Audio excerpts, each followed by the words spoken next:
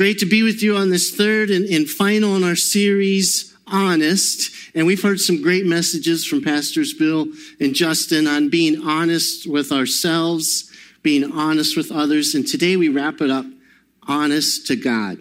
I love that phrase, honest to God. You don't have to be a Christian to use that phrase. People use that all the time, right? I'm telling the truth, honest to God. It's kind of, and isn't that interesting that we find it in our DNA, in our wiring, made in the image of God. We're all made in the image of God, that we have this desire to be truth tellers, to be honest to God. We're made in his image. And yet, because of sin, there's some faulty wiring, and so we can often find it easier to be dishonest than to be honest. Honest to God, Pastor John told a lie before church was even out last Sunday. I was at the Isani campus, and they were handing out leftover food, and at the end of church, they said, "Hey, John, would you like some?" I go, "Nah, I think my wife grabbed some." I knew that my wife didn't grab any, but I found it easier to just avoid telling the truth that, no thanks, I'm not interested. But before church was even out in a series on honesty, I didn't even realize till I was talking to Justin the next day that I had told a lie. So I called the person and apologized, and they graciously forgave me. But it's easy to do. As we've been learning, honesty is so central to God's character and how we're called to live in relationship with him, and relationship with ourselves, and in relationship with one another. And though it's not easy facing the truth of our sin and dishonest ways, it's better to face the truth, to come clean, and to walk in the goodness with our loving Heavenly Father. So here's our big idea for the day. God's call to honesty is an invitation to keep walking on the path with him, to quickly abandon any sin, and enjoy the good life with God and one another. I'm reading from the book of James, chapter 1, verses 14 to 18. Follow along as I read. But each person is tempted when they are dragged away by their own evil desire and enticed. Then after desire has conceived, it gives birth to sin, and sin, when it is full grown, gives birth to death. Don't be deceived, my dear brothers and sisters. Every good and perfect gift is from above, coming down from the Father of heavenly lights, who does not change like sifting shadows. He chose us to give us birth through the word of truth, that we might be kind of first fruits of all he created.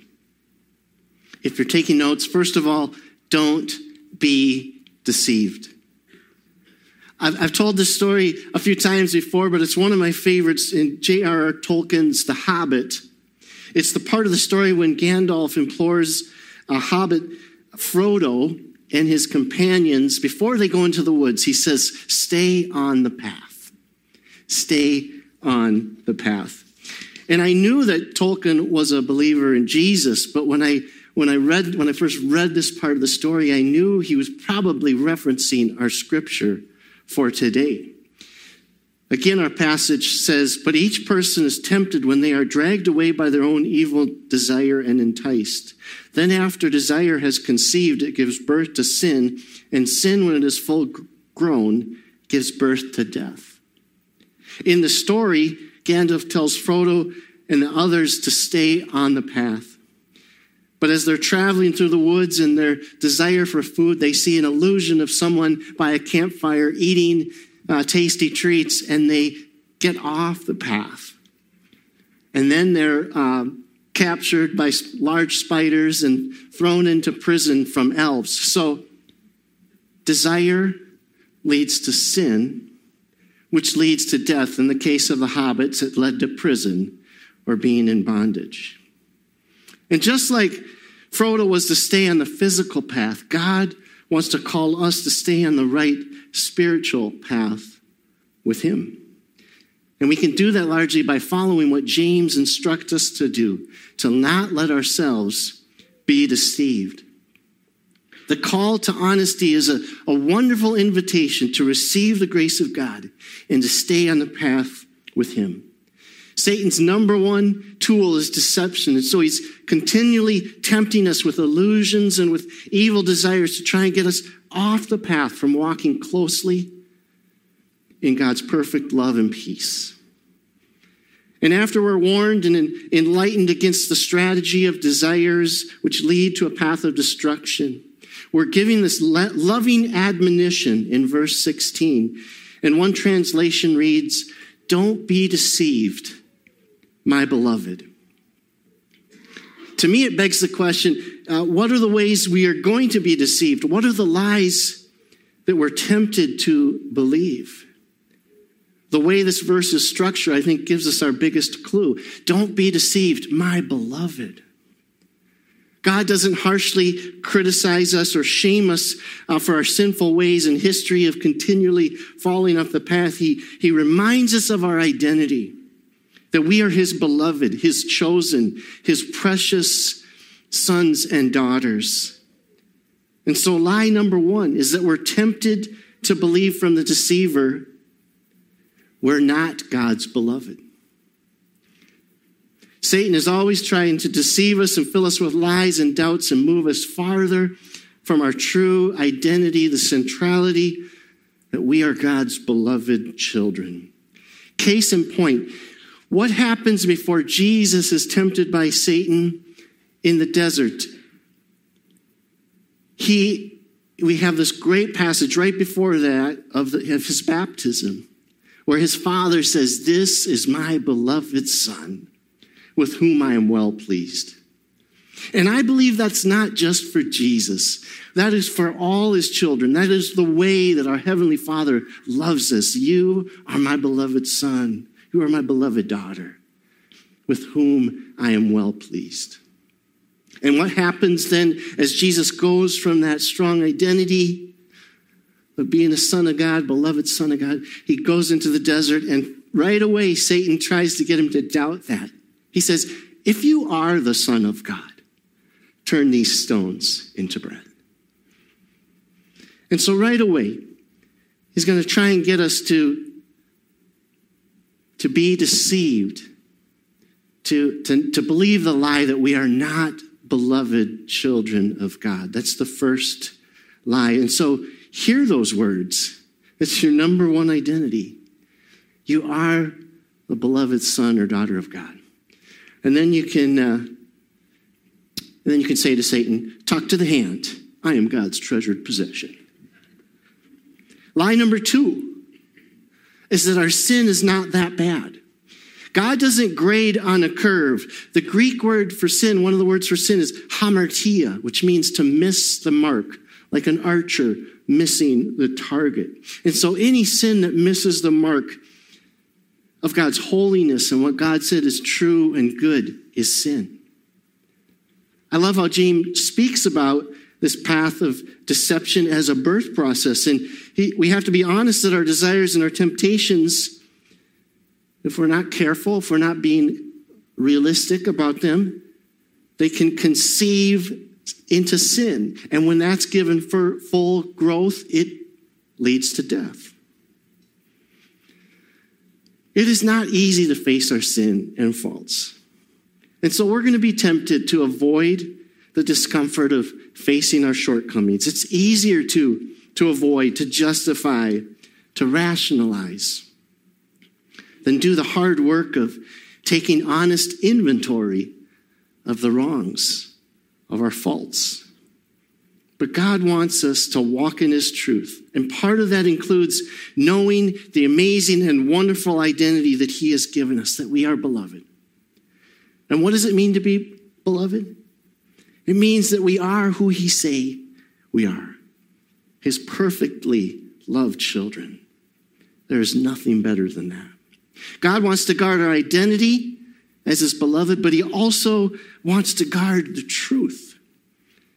So we need to learn to catch those little seeds of inconsistency, of lies, of sin, and confess and come back into loving fellowship with him. I love the way Pastor Earl Palmer describes this invitation. Come into the light where Jesus Christ is. Here you will meet yourself, and here you will meet him. then stand in the open position and admit who you are, agree with God, and receive cleansing and forgiveness. Honesty is so crucial to repenting and forsaking anything we're being dishonest to God about. I love the verse, Proverbs 28:13. Whoever conceals their sins does not prosper, but the one who confesses and renounces them finds mercy. I think this is so important to have this two-step process of confessing and then renouncing. Sometimes I think we just kind of, forgive me. But to renounce means to say, no more. I have no more of that. I count it as dead. I confess the sin and I walk away and I come back into the fellowship with my loving and holy Father. I love the homework that Pastor Bill gave us in the first week of the series to meditate on Psalm 139, which he was preaching, and to let God search our hearts like King David let God search his heart to see if there's any offensive way, any sin within my heart. And I was doing that as part of devotions, and I just felt the presence of God and started to cry. And there wasn't anything in particular that came out, but it was just this work that God's Spirit was doing within my heart to have me confess of being busy and not spending that time with him and not walking in that regular fellowship with him. I know I'm the one who was always preaching about prayer or Sabbath or rest in God, but I've been busy, and it was such a sweet time to let God's word and truth do that cleansing work through tears, through confession, through receiving of his great and mighty love. In order to not be deceived, ask yourself these two questions. Do I really see myself as God sees me, his beloved?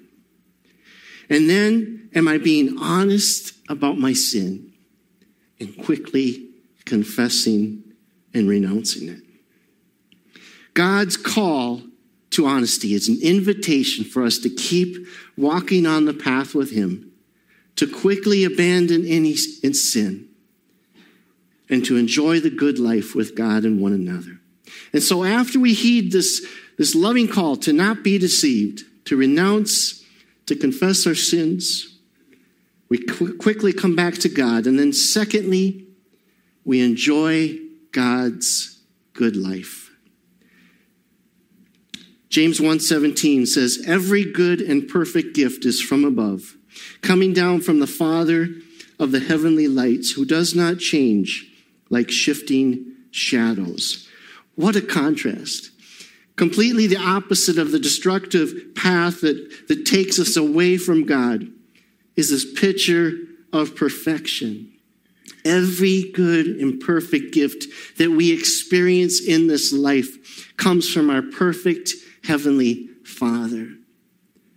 And unlike the illusions of idols and false things that always overpromise and underdeliver, God is a holy and perfect God. He never reneges. He never falls short on his promises to us. He does not change like a shifting shadow. He alone is good. He alone is worthy of our worship and adoration. I love how someone put it when we were praying in Prayer Force this week and praying over this passage. And this person prayed, we know perfection, but it's not by our hands, but by your hand, God. We are meant to know perfection and how good it is that it doesn't have to be on our shoulders. We can release that to God, and we serve a perfect God, and it doesn't have to be me. It doesn't have to be the people around me. We are meant to know perfection. So I want you to do a little homework this week. You see on the bottom of your bulletins just a little spiritual formation exercise to take this passage, this short little verse of James 1:16. Do not be deceived, my beloved. And ask yourself these questions. Pray, meditate just on this simple verse. What are the lies you're tempted to believe? Do I really believe I'm God's beloved more than anything else? How am I meditating on God's perfection and power and the good life he invites me to? So much of it is about our identity. But it's also about God's identity, who he truly is. And Satan always wants us to believe some watered down version of a holy and mighty and gracious God. And when we meditate on God's true identity, when we spend time in his word and prayer, we're humbled by his holiness, convicted of our false errors, and drawn to his glory by truth and grace. Not only are we deceived about our true identity, we're deceived largely around our calling and our purpose. This passage closes in verse 18. He chose to give us birth through the word of truth, that we might be a kind of first fruits of all he created. Again, James uses the imagery of birth, but it's not a birthing process that leads to sin and leads to destruction. It's a birthing process by his word of truth that forms us more and more into his image, to be a first fruit of all he created. God wants to birth something glorious in and through our lives. And so he uses his word, his truth, to fashion us more and more into his image. And that's why honesty is so important. God is holy and good, and he will not let his glory be cheapened or distorted.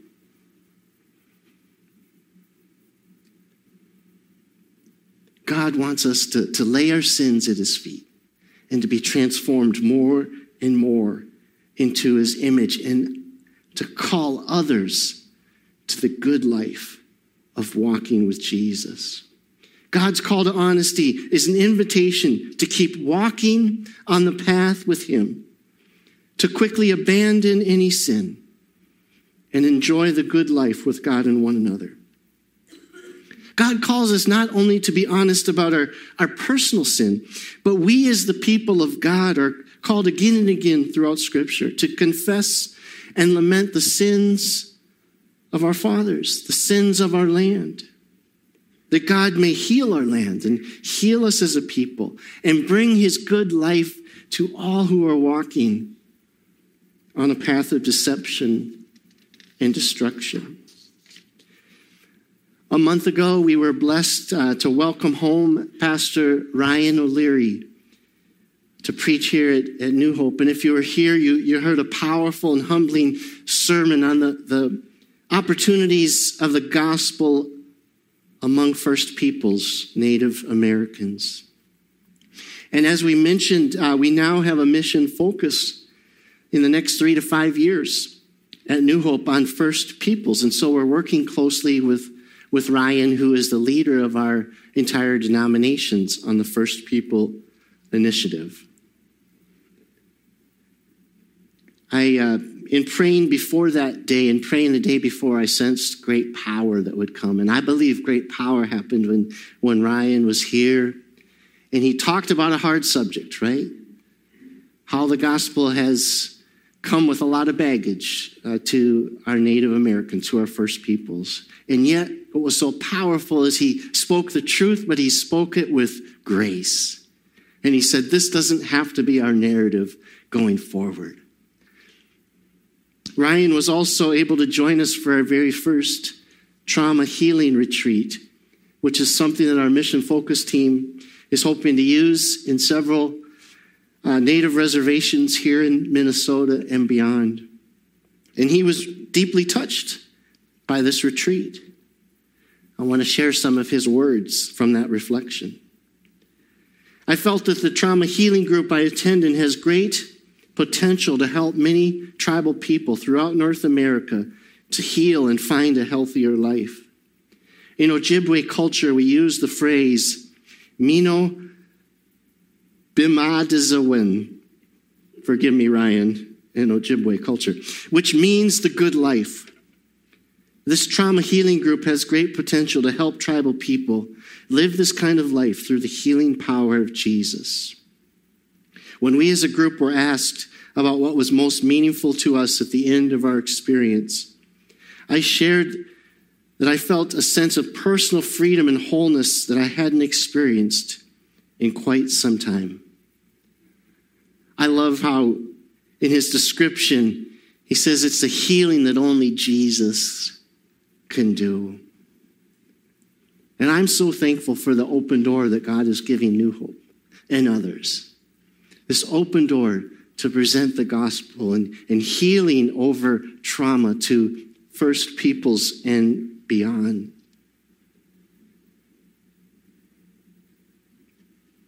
During the retreat, Ryan mentioned that many in Native community experience a generational trauma, not just singular trauma in their life, but generation of injustices and sin and pain of past generations that seem to pile on and make it harder and harder to live the good life.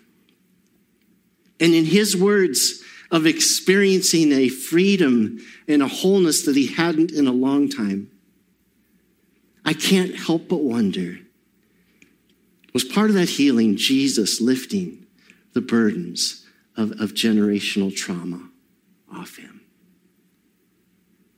We stand in a moment where the gospel can do great and mighty things if we're willing to be honest to God and confess our sins and lament our sins and see the power of Jesus do great and mighty healing personally and healing in our land.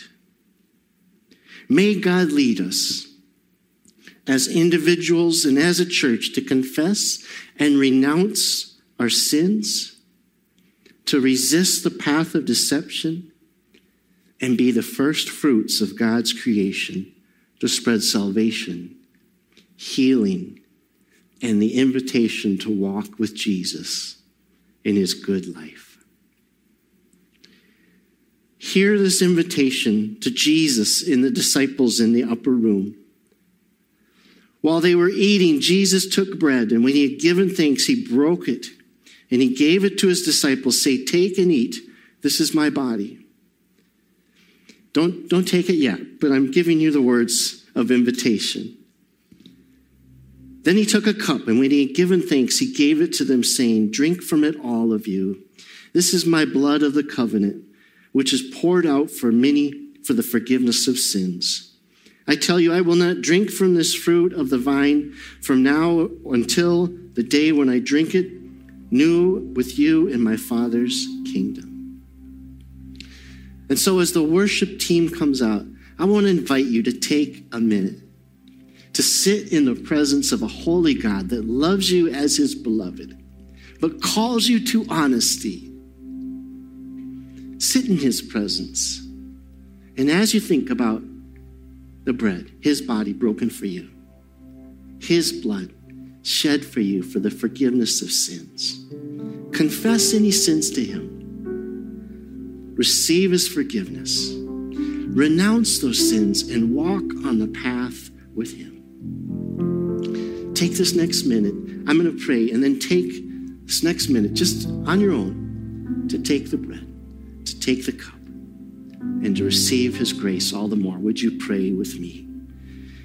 Heavenly Father, we just thank you, God, for that you take sin seriously, that you sent your son to die on a cross, to shed his blood, his body to be broken for our sins so that we could be made right. We thank you that you're a holy God. We thank you that you're a loving God, and you've made a way for us to come and to live the good life, to walk with you.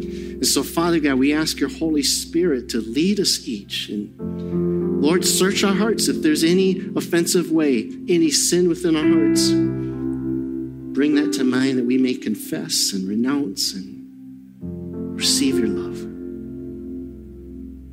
Holy Spirit, do your healing work in our hearts and do your healing work in and through us as a body, that we may stand as a radiant light for many others to receive the good life. In the name of the Father, and the Son, and the Holy Spirit, amen.